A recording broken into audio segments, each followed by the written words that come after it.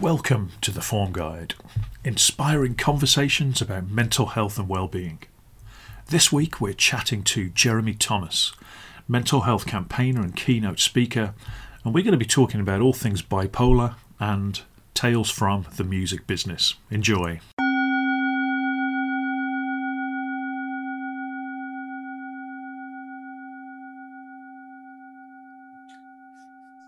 So, Jeremy Thomas, welcome to the Form Guide. It is lovely to see you. Great to see you, Rob. Brilliant. Great to be here. Thank you for joining us. And as we were saying before we went live, you are the only person I've allowed to choose the music based on your heritage and your credentials in the music industry. And that was Play That Funky Music by Wild Cherry. A fantastic choice. Great. Well, thanks very much. I feel honoured to do that. Good. It's a great track. Yeah, it fits in well. So we're kind of 70s funk for this season of the Form Guide, and my plan is to do a little DJ mix of these. And I think you kindly gave me my new DJ name on a LinkedIn post many months ago now, where I was deciding how to rebrand myself, and you came up with Dr. Mood Swing as a take on the whole bipolar. So I like that. I think that's great. Yeah, exactly. So Dr. Mood Swing will put a little mix of these tracks together. So thank you for that one. So pleasure. I'm delighted to have you on the show. You are a keynote speaker. You are a podcast host of the Shed Talks. You're one of the original campaigners and have been kind of out about your challenges of mental health for a while now. So delighted to have you. I'm going to start with the question I always ask, and that is, how are you today out of 10? You can see in the background I'm a 6 out of 10 today, pretty average form. My children are tired, which getting to the end of the term, which is getting them up, getting them to do anything, a real stress. I'm not handling it well. I feel like I'm a rubbish father at the moment, feeling a bit low. So not the best form for me, but again, delighted to be here chatting to you, and I'm sure that will rise through the show. But how about you, Jeremy? What's your score today? I would say my score is 7.5, possibly rising to 8. And I'm all right. You know, I got up very early. I had a previous meeting to this, which I'll tell you about later, which started at 7:30.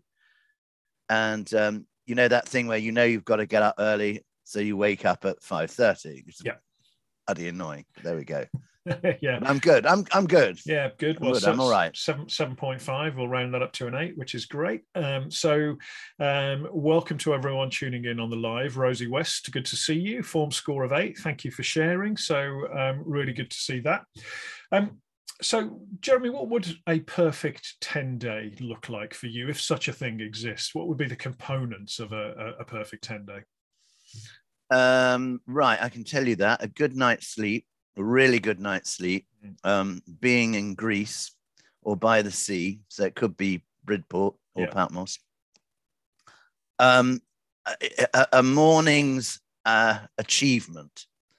So that could be like, for me, writing, which would be really great, or something else, like podcasting. I really like that. But let's just say really mornings where the writing, swimming, squash, racquetball, good food, friends. I think that's what a perfect day is for me. I love that, and I think there are a few components of that I would agree with in terms of myself too. That there's this sleep, which is important, but having something that is an achievement. Whether it's working with inspirational people or working on your own, some exercise, and of course being by the ocean. I think for me, the perfect day would always involve a dip in the sea. So Matt Bushell's tuning in, 6 out of 10 today, been to the gym, eating well, got to bed early, work is affecting form, which it can do for many of us for sure, but tuning in is helping add to the quality of your day. So thanks for doing that, Matt. And hopefully we can give you a bit of inspiration to get to that 7 out of 10 today. So Jeremy, we're going to start with a quick fire round, and this is nothing I've asked you to prepare for, but I'm going to ask you a series of questions. If mental health were a something, what would it be for you? And so it's really just what pops into your head, really. So if mental health were an animal, Jeremy, what comes to mind for you? Would be a cat or a dog. And why those? Well, because mental health is helped by a cat or a dog having something that loves you unconditionally and that you can love. And yeah, that's what I think it would be. And of course, you could say a tarantula, a scorpion, but I'm not going there. I'm going on the cat or a dog. Yeah, and you're right. That unconditional love. I'm not sure whether my cats love me unconditionally, but they certainly do when they want feeding or stroking. They certainly, sure. yeah, they're definitely. I think the cat is quite an interesting one because they're. I just love I love to watch cats, how they kind of move and their agility. I think they're and I've never been a cat person growing up. I was always a dog person, but I think cats are funny, aren't they? I mean, they're just hugely selfish. Yeah, and terribly funny. Yeah, but they're pretty good at self-care, right? They're selfish, but they're pretty good at getting what they need. Whether that's a cat nap, whether it's eating, whether it's some companionship, they go for what they need. And I think that selflessness of making sure they get what they need is a lesson for us all, really. Yeah, good one. Yeah. So the mental health, cat or dog. If mental health were a color, what comes to mind for you, Jeremy? Blue. Blue. Why blue? I suppose because, good mental health is a clear blue sky, I think. And you're going, yay, all the lights are on red, etc. But of course, then the other side, the sort of cobalt blue, is the other side of the spectrum of, being gloomed and depressed. And I've never thought of this before, but yeah, that's probably what I would say. Yeah. Yeah, and we're with you on that with form score. So kind of 10 out of 10 is a vibrant blue like that. Kind of 9 is into the blues and the 8. So we kind of agree that representation of the blue sky is pretty cool. So I think I'm going to settle on a 7. Actually, I'm enjoying this conversation, I think I love that image of that there is always a blue sky behind the dark clouds, just waiting to be revealed. And I think when we're struggling, that imagery and that positive thinking can be very, very helpful. So if mental health were a food, Jeremy, what comes to mind for you? Oh my God. It's a challenge, that one, isn't it? Well, I would say cottage pie. Yeah. Or shepherd's pie. Yeah. Why is that? Because shepherd's pie is so sort of comfortable and it's comfort food.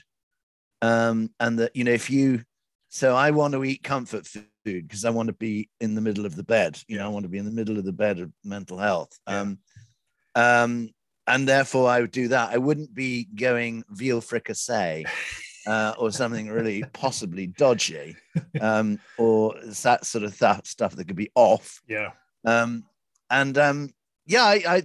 all. Could I make that more groovy? I don't know, but that's what I'm going to say. Yeah, cottage pie.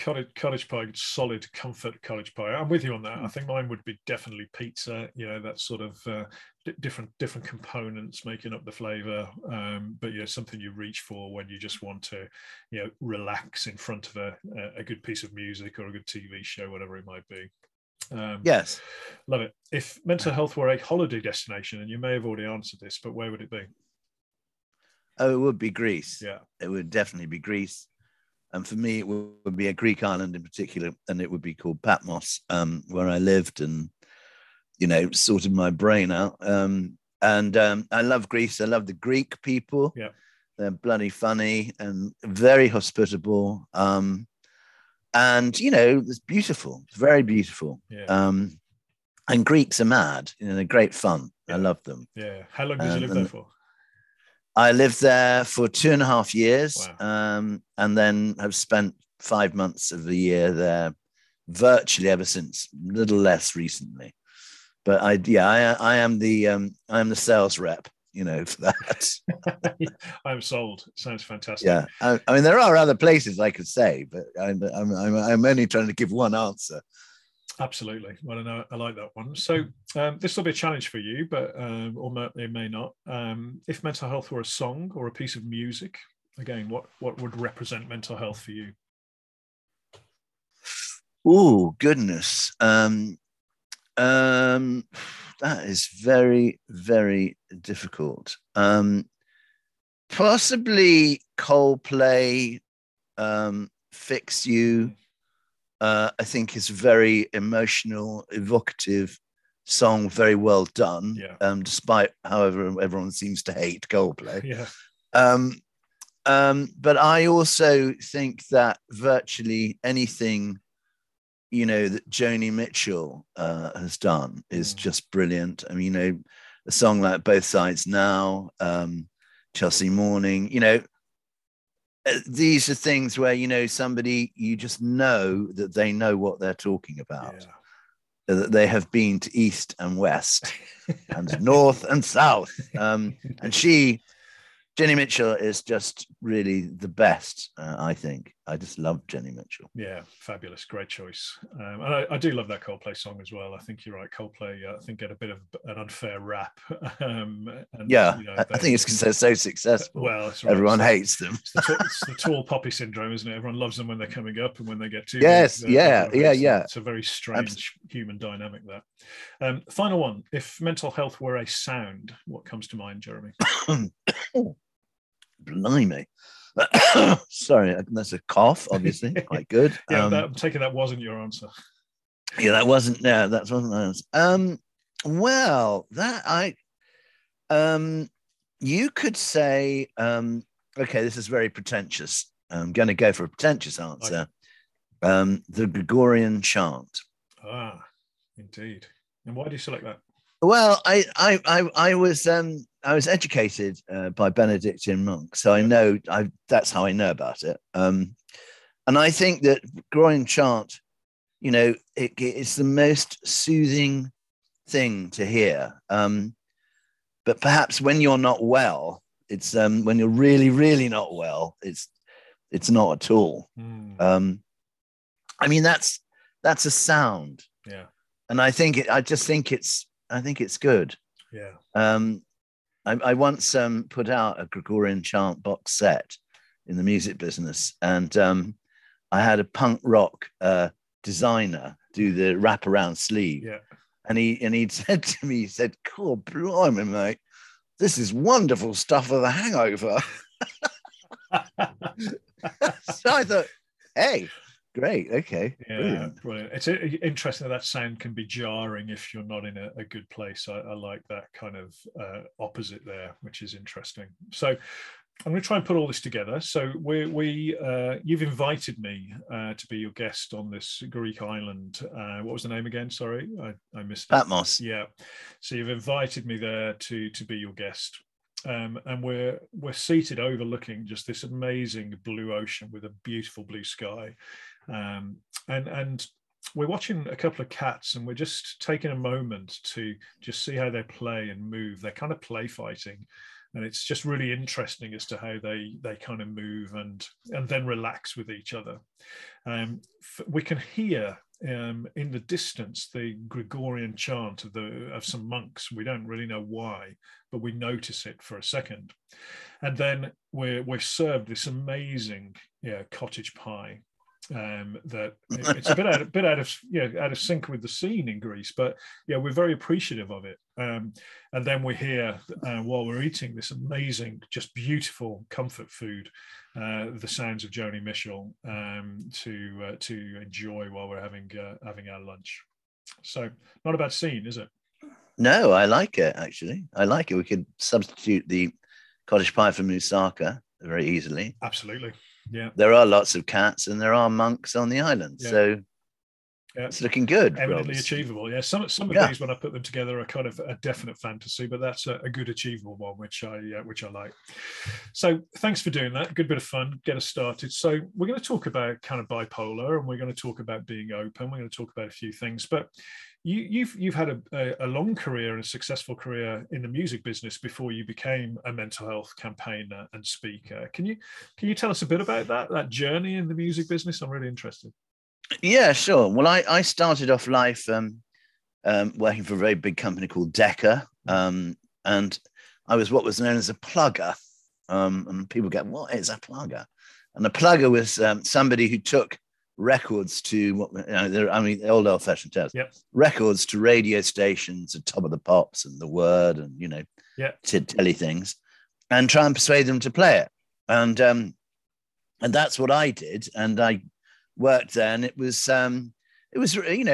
relatively successful. And I, because I had long hair at the time, all the people at Decca decided that any group that had long hair should come my way. So I looked after, sort of Justin Hayward and John Lodge and John Entwistle from The Who and Thin Lizzy, Caravan, Camel, Judas Priest. Oh my God.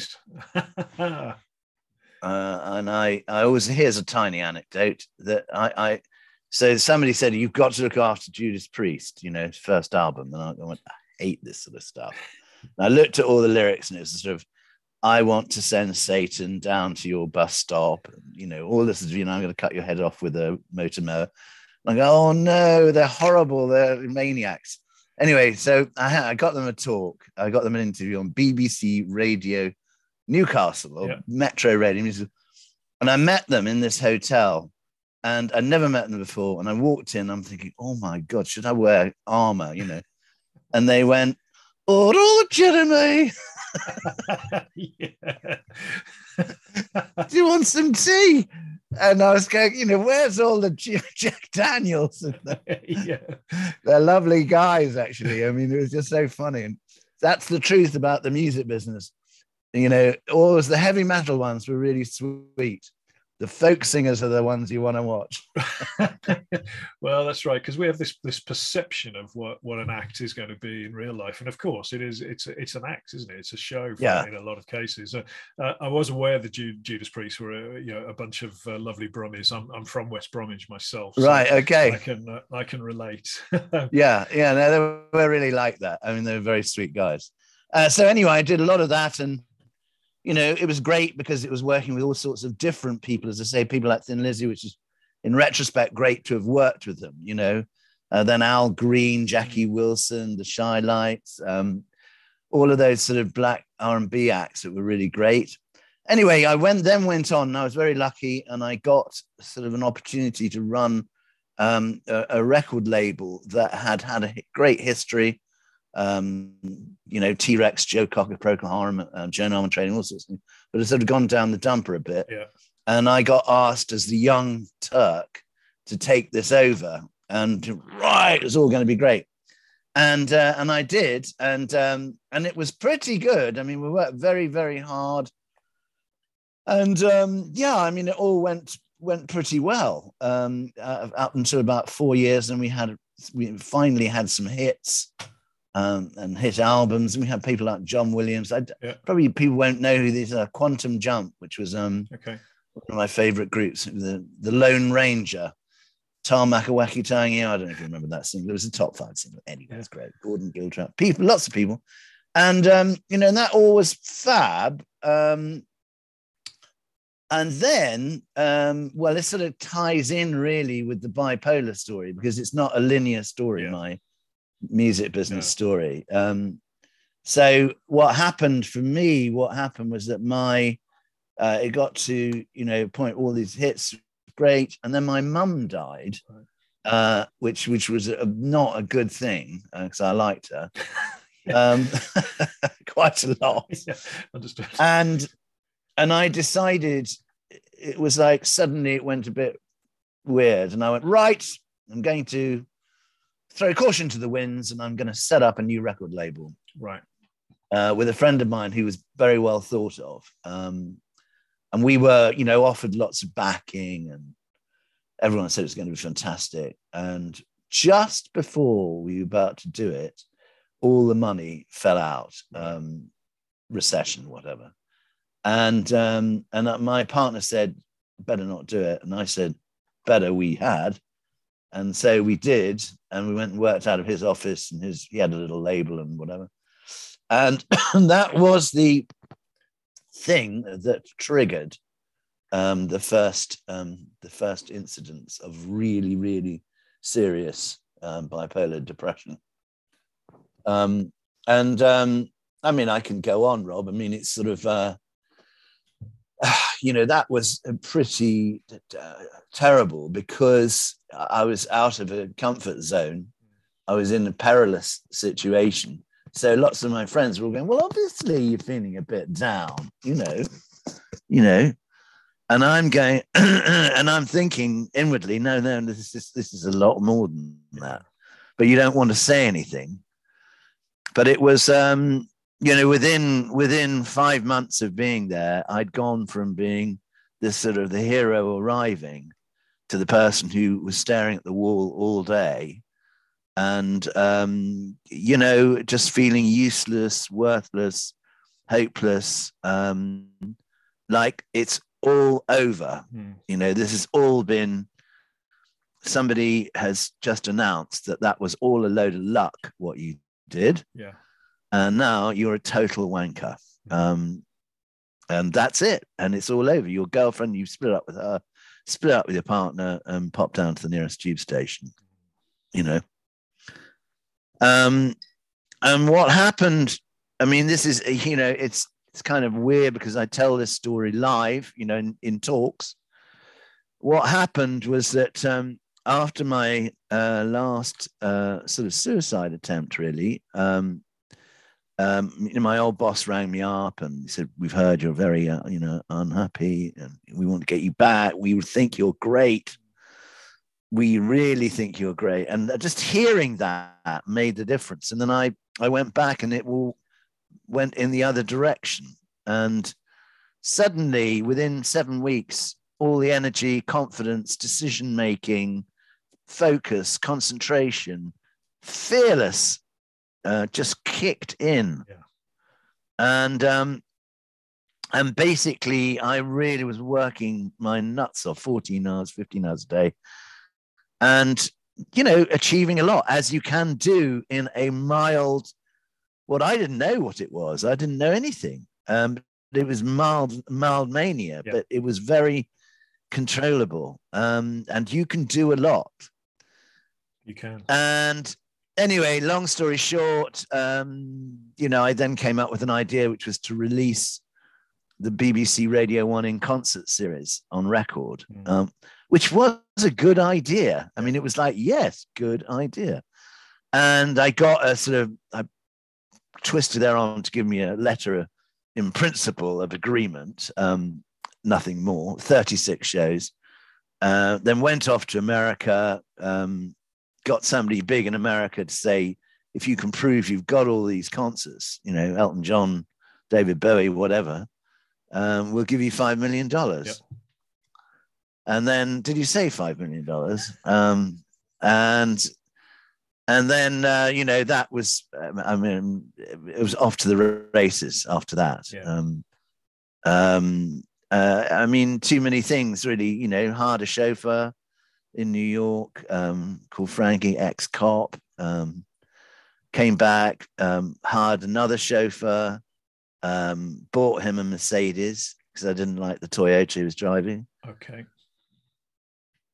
And ended up deciding, and I'll finish on this, I ended up deciding to, I fed up with having a 3-bedroom flat in Battersea. That was crap.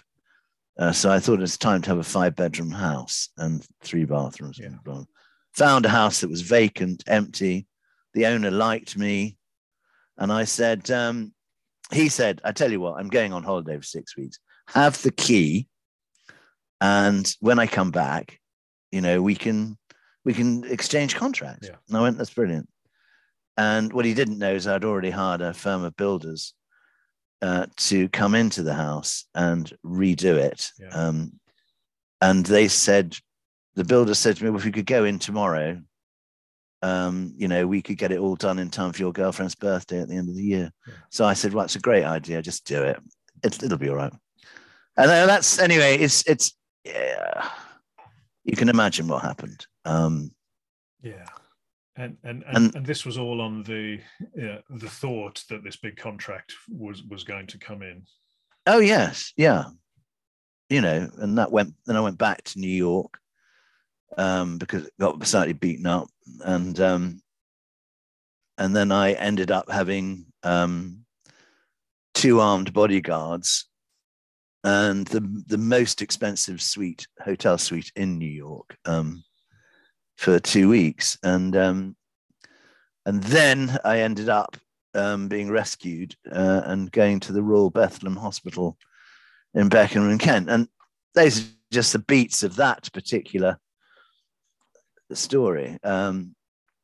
So I mean, and then basically that repeated over the next 2 years in milder ways, but New York, Paris, Hamburg, Cardigan in Wales, and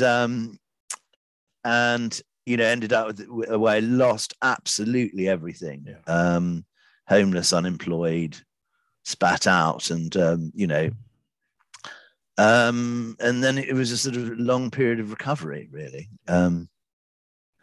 So yes, I mean, it's weird to talk about it, having given so many talks where I include the story. And I don't sort of do it to sort of make it sound fantastic. I mean, it's not fantastic having your house taken away.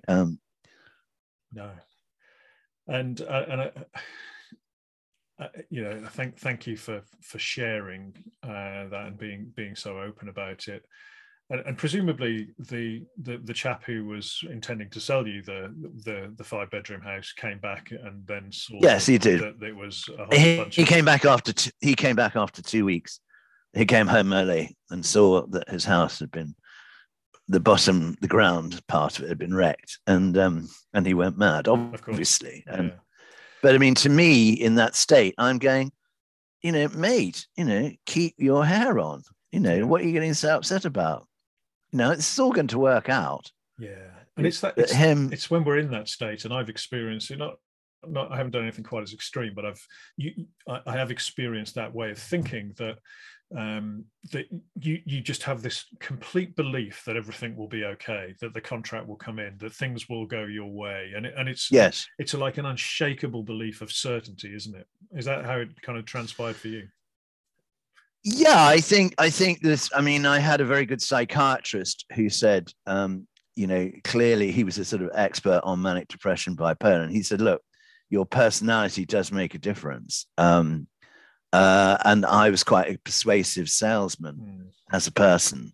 So I think that what happens with this is that this is an understatement to say your judgment is impaired, but it's impaired as to your talents, assets, and capabilities. And it's like, yeah, I can wing it. I can look, that's what Richard Branson does. The thing is, Richard Branson's dead sober, very calm and got it worked out. Yeah. But I think that's it. You think you can wing it. You think you'll make it happen. And you certainly don't think, I mean, I think this is one of the interesting things I think about bipolar, is that you don't think anything's wrong. Yeah. It's not like you're going, gosh, I'm a bit bipolar today. You're not thinking that. You're thinking either I am a terrible person, I'm standing on the edge of a tube platform, or it's quite natural for me to have armed bodyguards, obviously. Yeah. And it's interesting, isn't it? Because you mentioned about the period in the middle where you're experiencing a bit of slight hypomania, and you're highly productive and you're successful and you're achieving lots. And I know, yes, I know I experienced that, and I don't want to glorify it, because the extreme, as you've just so articulately highlighted, is dangerous, right? The extremes is dangerous, but there is a bit in the middle that we think this is amazing, and this is us achieving and being creative and being successful. And it's hard to know when that tips into sometimes the more dangerous balance. How do you with experience now know that you're heading into a more dangerous place? Well, let me just preface before I say that. Let me just say that I think the very difficult thing is for other people who are around somebody who's bipolar. And I credit my brother with this, who was really good to me. And, because when I sort of thought I'd got it back together, and I had lots of sudden things suddenly happening, and because I still had a reputation, in the music business. And I said, you know what, I've got to go back to New York. And he was going, no, you mustn't. No, that's where it goes wrong. And I'm going, look, don't hold me back. This is what I'm, And what did happen was I went, and I had no credit card. Didn't have a credit card to say, and of course it went totally wrong, because New York was the trigger. Yeah. I mean, that was what was a final trigger, that speed. How do I know, I mean, it's very difficult. Well, no, it's not difficult. I'm probably just being a ponce, actually. I had to do a lot of things. And this is what I had to do. I had to take medication, which I take today, which is lithium. Yep. And I've taken that for 30 years. I wish I had a sponsorship deal with the makers of lithium, because that would be quite handy, actually. Yep. I don't drink, and that is a big deal. I gave up drinking, huge. I take exercise, really, really important. I make sure that I engage with people who are asleep. So how do I prevent that upswing happening? I think that was your question. Yeah. I mean, it's more, how do you know if you are heading into a dangerous part of that upswing? Okay. Well, I definitely know if I set up a minicab account. Okay. Yeah. I mean, that's a really stupid thing to say, but if I find, I mean, I've lost my driving license quite a few times in my life, and I've had minicab, and if I suddenly here I am in Somerset going, actually, you know what I need is a bit of an account with top-notch cars. Yeah. It's a very interesting clue for me. Okay. Because that's the old grandiosity button being pressed, I think, and also probably not supposed to say this on a family show, but sex is quite an important thing in these situations, and the sexometer, like the groovometer, the sexometer, if you're suddenly getting very, very interested in Mavis in the bakery, and you're thinking, my wife is in London, gosh. I think that's an interesting thing. But I suppose the other thing is that you must know this. It's when you're on the phone, you're going, I'm going to phone Rob. Yeah. And someone said, you never phone Rob. Shut up, I'm phoning Rob. And then I'm going to phone Ted. And then I'm going to phone. It's just a pattern. Yeah. Build up. Yeah. That's how I would recognize it.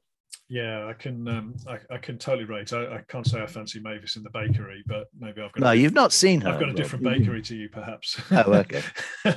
but you're right. It's that compulsion of something that is so important that needs to be acted upon at the expense of everything else, is how I experience it. And my wife can always tell if I'm heading into a period of hypomania, because I tend to get more disconnected and more focused on self, and it can be kind of these little projects that I come up with that needs to be done are so important, and I've got to recognize that, and mostly I stay in the kind of superpower category where I can achieve a lot, but sometimes it takes for me that external influence, and my wife in particular, who and kudos to her, to Mary, for helping me manage this and the burden that she carries, right? But sometimes it takes that external influence to kind of get there. Well, I think that's pretty key, and I get that, what you're saying, and I think also, that if you've got somebody who's leaping out of bed at 5:30 and going, no, I feel great, don't worry about it. I mean, I'm actually always normally up at this time. Someone's going, hello, you're not. And where you're bouncing out down to the newsagent and you're buying 10 newspapers, and I think I've managed to turn mine to a bit of a force for good at times. So the last really silly idea I came up with, that I implemented while I was slightly manic when I came up with it, was actually to ride the Tour de France. on a static bike in a mental health awareness campaign. But actually, when we looked at it from the position of being in a balanced view, it was actually quite a good idea. It was an extreme idea, but it was quite a good one. Yes, yeah. And sometimes I think if you can have those checks and balances on your thinking, some good ideas can come out of those slightly manic states. Yeah, sure. I think that's right. It's a question of tapping the energy, isn't it? Yeah. And I mean, what I always thought was that, I mean, you know, there's a lot of, in America, they always say that Winston Churchill was bipolar. And he had loads of energy and and he screwed up lots of things. But he had people around him all the time going, stop, do this. Yeah. Anyway, I think the interesting thing I could suggest is the opposite swing. How do you know when you're going, you know, through a low, heading for a low? And I've got one which is very weird but true. When I end up in sweet shops, okay, which is really weird, you know. Yeah. I mean, I do like chocolate, but I'm not somebody who goes in. I never go to. But you suddenly find yourself buying Mars bars and buying this and buying that. Yeah. And there's a natural thing about that, you know, the body wants it, the brain wants it. Yeah, I'm with you on that. I'll often, chocolate would be a bit of a weakness for me anyway. But if I start buying the big bars and, you know, I might buy the family a small bar each and then myself a big one, that's probably a sign that I'm starting to feel a bit low or heading a bit. Yeah. Yeah. It's really interesting, isn't it? Dennis Stevenson, Lord Stevenson, once said to me that he quoted an old Times medical correspondent who said, thank God we have bipolar people, because otherwise we'd get nothing done. And that has always stuck with me a little bit, because I think this, again, back to that bit in the middle, that we can achieve quite a lot, can't we? Yeah, I mean, I think the other thing to say is that, Kay Redfield Jameson, you know, Touched by Fire, brilliant book. If anyone hasn't read it, all about poets, artists, and writers, and the effect of bipolar and depression on these people. I mean, I think that I remember feeling very sort of comforted by that book and others that said, look, you're not a bad person if you have bipolar. Yeah. This is pre-Stephen Fry, you know. Yeah. And you know, look at all these people, you know, who have had it, and, you know, they're really brilliant. You know, and it's sort of like, oh God, thank God. I thought I was such a hopeless piece of trash, you know.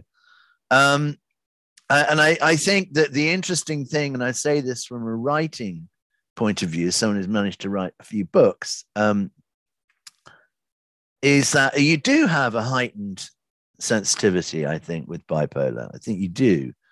And you can actually, you know, certainly imagination is a really great thing. And I think I could never have done some of the things I've done without having that condition. And I'm not trying to sell it, because I'm not one of those people who goes, oh no, bipolar is great.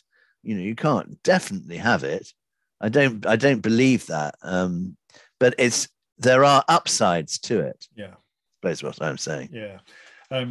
I've just seen a note from a good friend of mine, Simon Bentley, who said the Mind Cycle was a great idea, and he said it on a number of occasions, and Simon actually made that all happen. He was one of those people around me that supported this idea. Otherwise, it would have been a disaster. So kudos to you, Simon. Yeah. Alistair Campbell, who's another great campaigner, and I'm sure you know, talks about the red button. And for me, this is a big chunky red button. And if you could press this button and be normal, whatever normal might mean, i.e. not bipolar, and be more balanced, given everything you've just described, would you press it? That is a very difficult question. And Stephen Fry was given, or gave himself, that question at the end of the documentary. And he went, no, I won't press it. It's really difficult, that, actually. I probably would press it, I think, because it's it's provided me with all sorts of things, and provided my family and friends with all sorts of terrible things. Yeah. But I think in a way, just sort of being, I don't know, I think I probably would press it. Yeah. Yeah. I think it's an interesting one. I must ask the question to my wife if she would press it on my behalf. Maybe she would.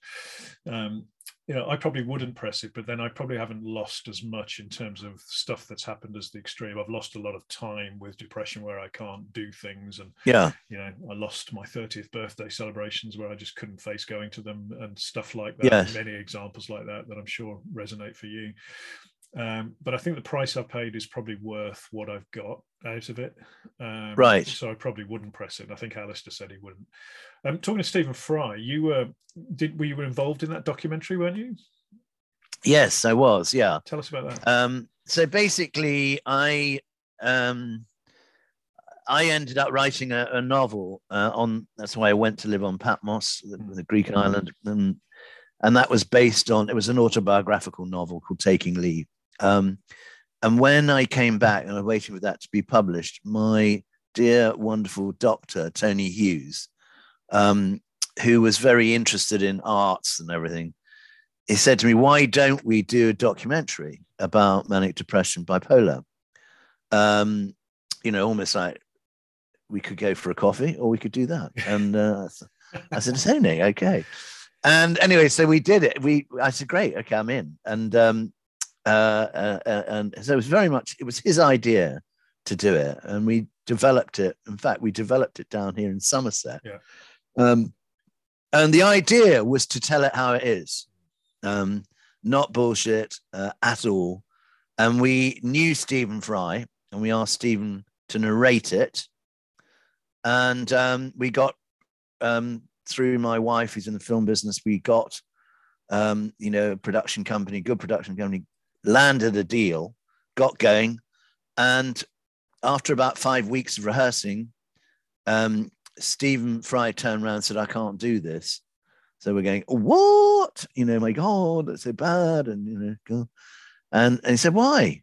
And he said, because it's too close to home. This is me. Yeah. So we redid the whole thing as The Secret Life of a Manic Depressive, Stephen Fry. Yeah. And I always take my hat off in a major way to him, because everyone goes, that was easy for him to say these things. It was not easy. And he was very, very good. He took all his clothes off, metaphorically, was very brave. Yeah.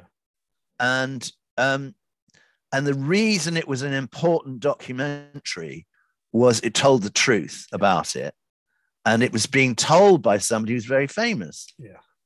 And so Ted in Wincanton or in Reading or in Islington, who go to the pub every night and says, well, I never tell anybody what happened to me, my manic depression, bipolar, suddenly could go, I could tell my mates. Yeah. I can be honest about this. So he cut through a lot of shame and embarrassment. And I think that documentary made a big difference. I know it did, because I hear it all the time when I give talks. And it won an Emmy, which is an Oscar in telly. And I was part of it. And I'm really proud to be part of it. You should be. And, I can add to that list of people that it positively impacted, because I think, for me, that was probably the first time I heard somebody's story and told so articulately of describing what it is like, and doing so honestly and in a raw way. And it kind of helped me think, I'm not alone with this, right? I'm not alone. And it was very, very powerful and very, very impactful. So, thank you. I mean, few people know, outside of that documentary, that Stephen Fry went to prison. Right. When he was 19. Yeah. And okay, he hadn't had a diagnosis of them, but it was basically borrowing someone's credit card and going around the world. Quite interesting. Yeah. So I think, good. And obviously your career now has evolved into speaking about this sort of stuff and writing. Talk us through, I guess, being open and sharing your story, and how that has been for you. Has that been how's that impacted you and your journey with this? Well, what happened was that soon after doing the documentary, I wanted to do a book, which was, I came up with the title, "You Don't Have to Be Famous to Have Bipolar," which was sort of a fun dig at Stephen, but it wasn't really. Yeah. It was just funny. And that book was about Tony Hughes and myself, our life as doctor-patient. Yeah. And if anything, it was a dig at John Cleese, actually, because his book was so pretentious. Anyway, so we did that, just before we did it, I got a deal with Penguin to do it, and I suddenly thought, they said to me, "Could you do this in 5 months?" And I was like, "Yes, of course." And I went home and I saw my wife, and I said, "Jane, look, I'm going to do this book, and it's going to say lots of very tricky, dodgy things, because you cannot make an omelette unless you break eggs, Yeah. And I said, I won't do it if you don't want me to, no, because it's embarrassing for her. Sure. And she said, "Oh, I don't give a shit. That's absolutely fine. I think it's great you're doing it." Great. So I did that. So that led on to giving talks. There was a thing in those days, there was the thing called MDF, Manic Depression Fellowship, yeah, which became Bipolar UK. Yeah. So did talks with them, and Charlie Waller Memorial Trust did talks with them, and then started to speak for schools through Anthony McClellan Agency. And yes, it was weird. It was weird to do it, particularly to schools, where you had kids going, "Can I ask this question? Did you really do all that?" What were the hit records that you had? People say it's very cathartic, all this stuff. And I think it is. I mean, because it's tricky to get the balance right between speaking from the heart and also not being a bleeding heart. Yeah. You don't want that. You want to be able to go, "Look, don't worry, there's a happy ending to all this. This is what happened." And I suppose I spoke for about 5 years, just on the bipolar story. And then I realized that I had to go much bigger than that. And I created a dashboard of dials of mental health, which you've probably seen. And, that's my coat hanging hooks that I use to talk about it all. And there is a part of me that thinks, "God, blimey, you're going to spend the rest of your life doing this." But I guess that's what we have to take our own medicine, don't we? And think, well, yeah, let's get some balance. Maybe get back into writing, doing this, doing that. Balance it out a bit. Yeah, 100%. Well, it's I'm sure you're having a great impact in sharing your story as well, and demystifying what mental illness and bipolar in particular is all about. And you've got the Shed Talks podcast series. Yes. Tell us about that. And I kind of love doing these things. Do you get the same feeling of learning so much from others and being inspired? Yes, I do. I really, really enjoy it a lot. And basically, during the lockdown, I started to do a few videos on Facebook, how just, my take on mental health, which seemed to go down quite well, actually. I was quite thrilled. And then I had been developing an idea for Radio 4 to do a chat show on mental health called Around the Kitchen Table. And, these things take ages. In the end, they went, "You're not famous enough. Bugger off." And thanks. And so I brought it into doing it like a podcast. And the idea is that we take somebody who has had a serious mental health problem, or they know somebody very close to them who has, and we get their story, where it went totally wrong, how it got totally right. Then we talk about the life jackets, what they are, which is actually a riff on Desert Island Discs, quite funny. Yeah. But films, books, pets, etc. And then we have the difference is we have a psychologist, Karen Cowan, who comes in at the end and gives us lots of words of wisdom. And, you know, her and I talked together about it, and it's good. And we've had, you know, like Tim Clark, Robbie Williams, manager, who was really good, really interesting.